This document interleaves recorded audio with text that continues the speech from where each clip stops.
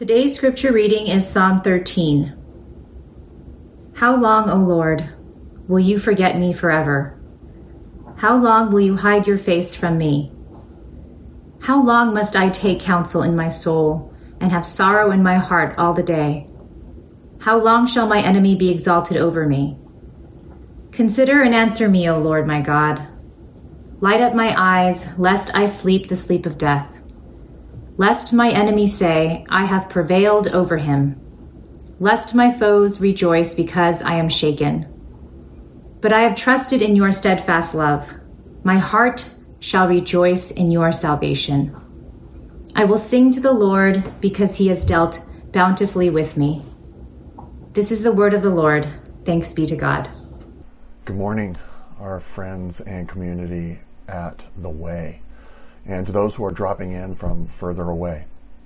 If you don't know why we named our community, our church, The Way, a good deal before ancient Christians were called Christians, they were called followers of the way.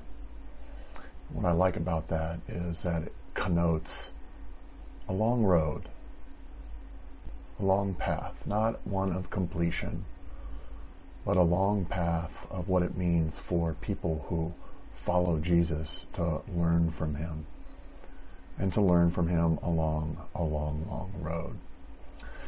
Since it's been almost a year of us worshiping in person, I haven't met some of you. So to properly introduce myself, I'm Tim Leon. I'm the pastor here at The Way, and I am looking forward to looking at you all in the eyes instead of through a camera and laptop. We are in the second week of a 6-week series we're calling Healing in Lament. And last week we just said very simply there are two kinds of biblical lament that we see, and one is communal and one is individual lament. So each week in this 6 weeks we're alternating between the two. Last week was communal and this week is individual lament. Lament is actually a brief season. These 40 days are about 11% of a yearly cycle. Any more than that, would not be good. It wouldn't be good to live our lives all in lament. But it's so important to manicure and help grow that section of our emotional health that is lament, that section of the soul that is proper lament. Not all of life is sad, but when we do ignore godly lament, we become emotionally stunted. We become spiritually stunted. We're less human. We're not more enlightened. We are less so. So last week we had a definition for lament. Very simple one, biblical one. Lament is grief at what should be, but isn't. And lament is grief at what should not be, but it currently is. Now, I think we actually get into a pretty sticky situation rather quickly this week when we look at individual lament from Psalm 13. And here's why. It's a little easier to look at communal lament. Things happening in a broader culture, in broader systems and organizations, things happening on a wide scale when many people are participating in something. Because it's hard to pin it on one person, it's hard to find a specific scapegoat. It's called the dilution of blame. Sarah Koenig from Serial Series says, when blame is spread out and diluted, it becomes easier to shrug off. I saw this recently. You might have read the LA Times article about offers for vaccines for normal people outside of Tier 1.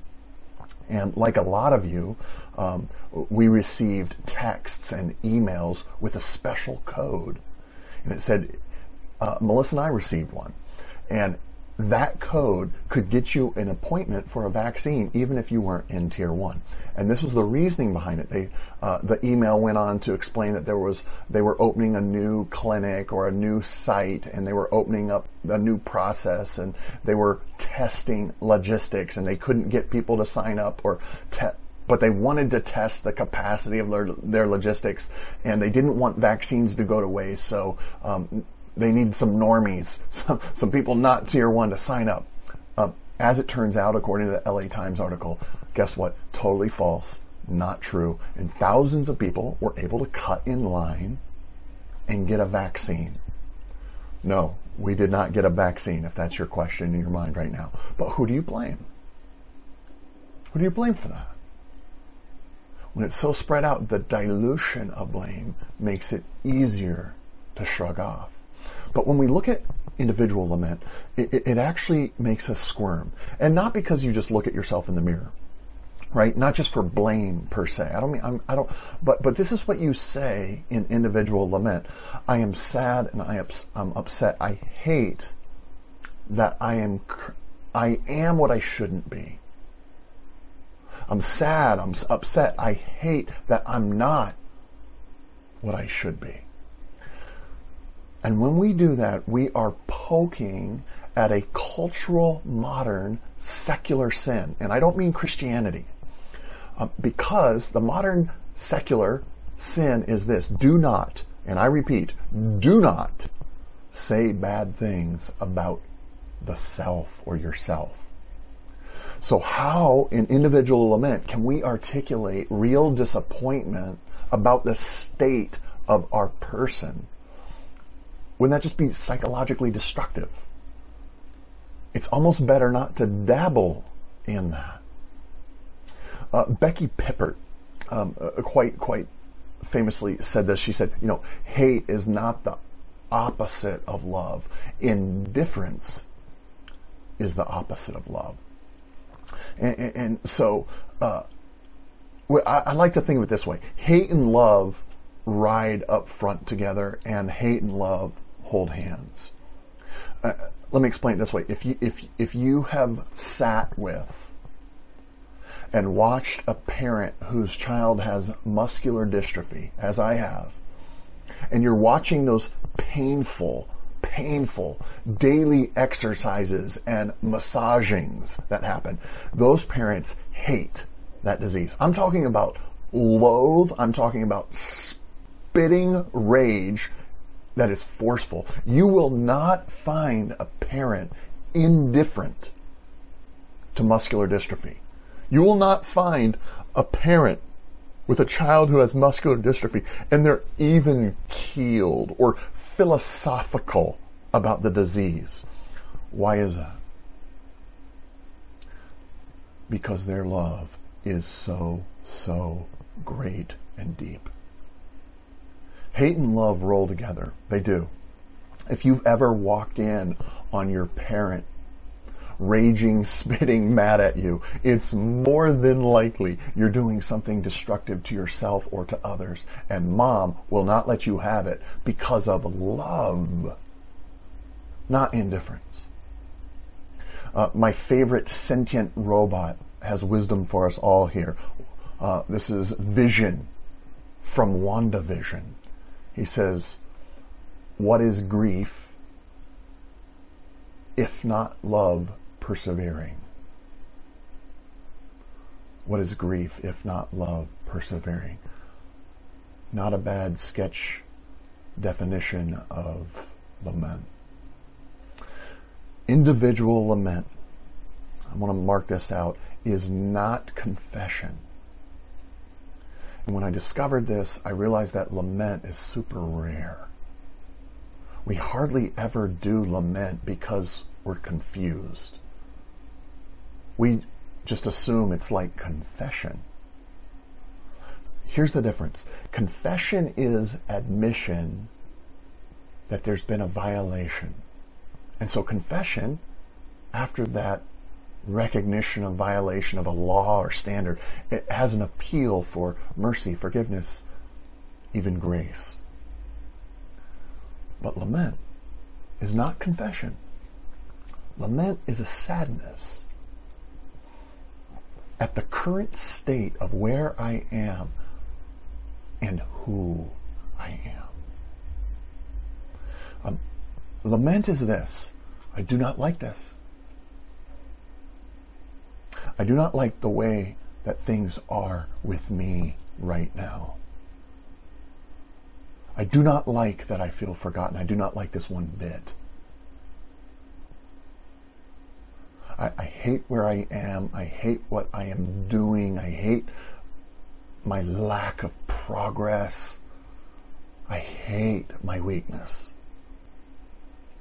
I hate that I'm consumed with loathing my body and my ailments and who I am.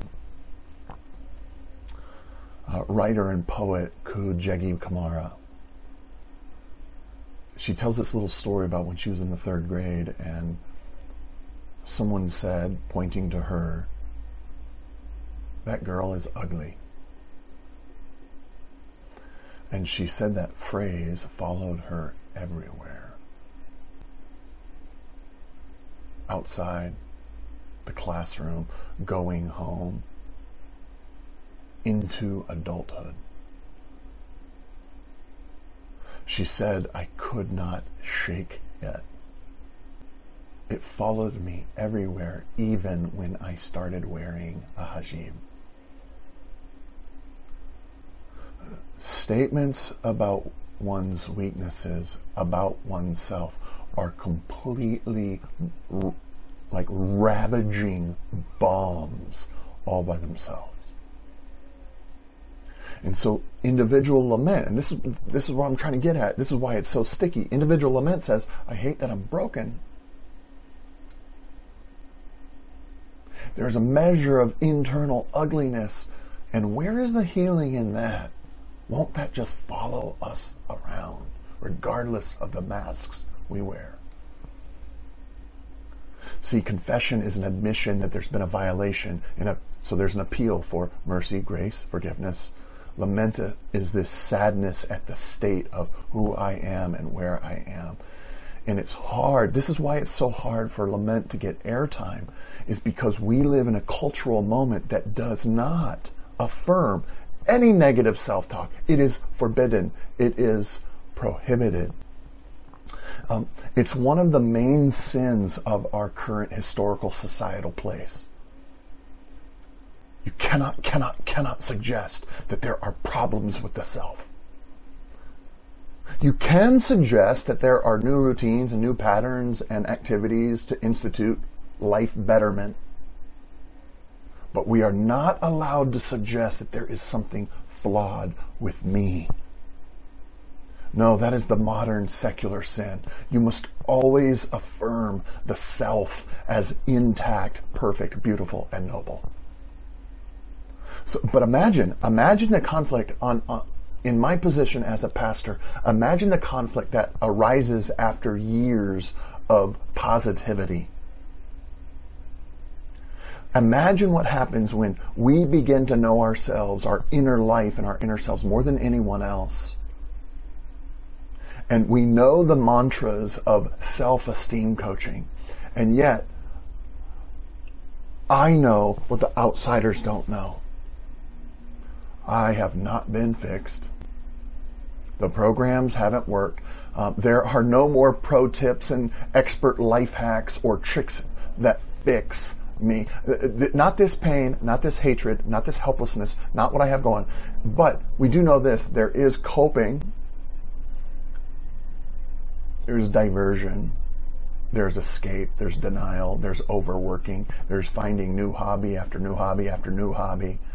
There's finding it at the bottom of a bottle. There's finding it from bed to bed to bed to bed. There's scheduling the next fun thing on the calendar, always cramming your schedule to never stop. There is vicarious living through your children. There is nonstop busyness, but there is not much room for lament. Individual lament, a quietness that I am sad that my state is this way.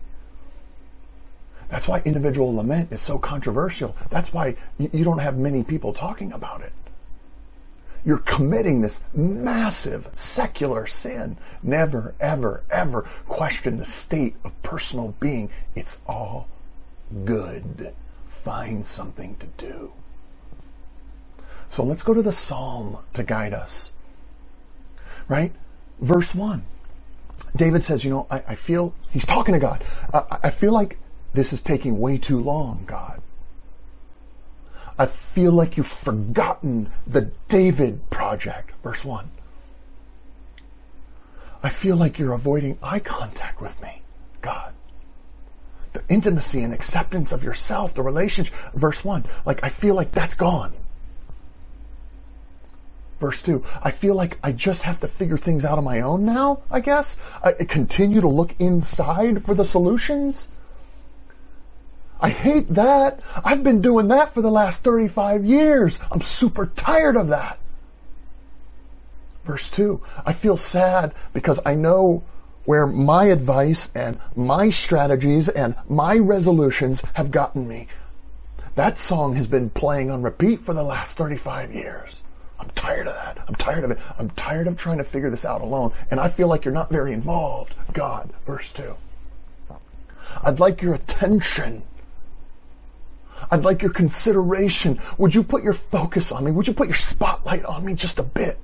I need encouragement inside. This is verse 3. I'm not asking for a lottery ticket to change my circumstances. I'm not asking that. I'm asking you, would you create a click that goes off inside of me? I need something that does something internal and deep because I'm feeling dead inside. That's verse 3. And then what is this strange fear that David has of his opponent and enemy? He's afraid that his enemy is going to say, we were right about you. We saw it. We knew it. And now everyone's going to see it. You are pathetic. You're done. Yeah, you shouldn't be king. Yeah, you're done. You're over. You're canceled. Yeah. But inside, you were never really king material anyway. See, we just had to wait for it to come out, and here it is, the real you. See how it strikes at the core of the self. See, confession is this: I did a bad thing. I broke something. And lament says, oh, what if I'm the bad thing? What if I am the thing that is broken? See, lament has shards of shame. You're so pathetic that God is through with you. You kind of disgust him. God is done with you. He's left you because you are pretty messed up. See, that's what David hears from his enemy. Okay, so you see the sticky thing with lament, individual lament. Because you could say this, hey Tim, you're asking us to lament that we hate, that we're now broken, and this feels like shame-based therapy. And then the enemies and the self call out how broken we are, and they accuse us of being found out as broken. Tim, this. I don't know if I can do this individual lament. See, maybe this is why I don't like Christianity. All right. In the scriptures, the devil, the evil one, is called many things. Satan, Beelzebub, the evil one, El Diablo, Moloch, enemy, father of lies, deceiver, destroyer, dragon, serpent. But the one that has the most prominence, his official one, the one that God uses most of Satan. You know what his main referent is? His main name? The accuser. He accuses. You know what it sounds like? You really do have weak willpower. Boy, you really got angry there. Wow. You tripped up again. Doing that same sin again, are we? You know good and well you shouldn't have done that. You know you really have no excuse. You know, that was no accident. You planned that one. You are the same pathetic person doing the same pathetic person things all these years later. Who are you kidding? Christianity hasn't worked on you so well. You want to know why? You're an exceptional screw-up. You're actually special. You're special in how disgusting you are. You cannot possibly be one of God's loved and treasured children. What is devastating about the accuser? His observations about our life are true. He's got video evidence. 19 ESPN stadium cameras buzzing around your life, my life. So where is the father of lies lying? If he's spitting truth about our actions.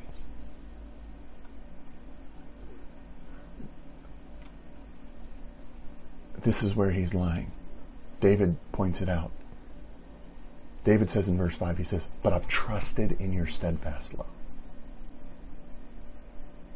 You know where he's lying? Is that God's love isn't ongoing. It isn't persistent. It isn't unstoppable. It actually can be stopped. It's probably just hinged on your smile and or your failures. David points to it. The lie is that God doesn't have unswerving, unstoppable love. So where's the father of lies lying? David says this in verse 5. He says, my heart is going to rejoice in your salvation. The lie is this, is that it is contingent on you getting your act together. Right? Your performance will fix you.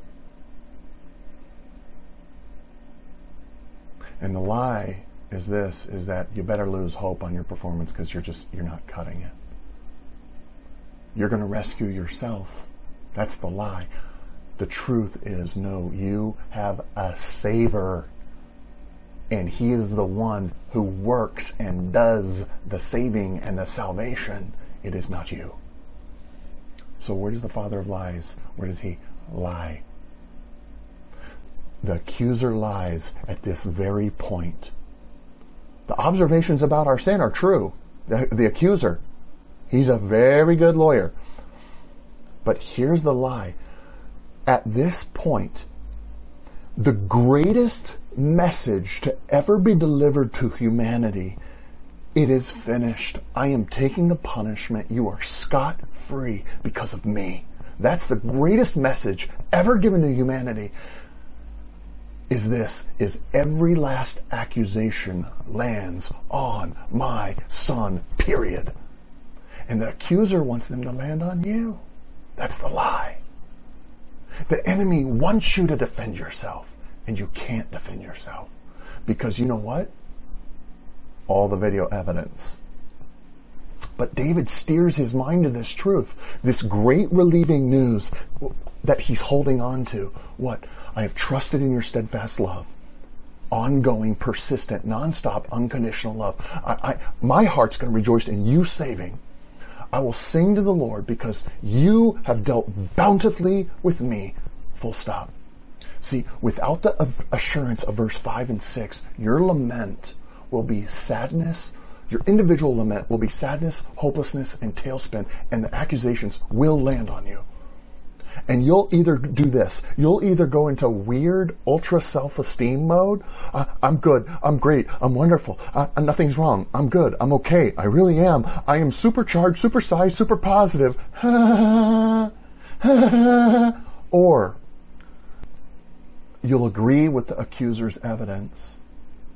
And worse, you'll agree with your enemy that your brokenness finally made the Father hold his nose and toss you away.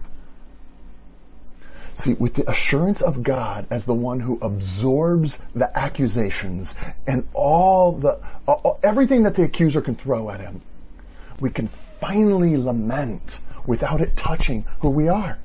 We can finally do it. We're rescued so that we are reintroduced to the spectrum of emotion that has been denied us through secular super positivity. See, in this modern moment won't let you lament the brokenness of self. It won't let you do it.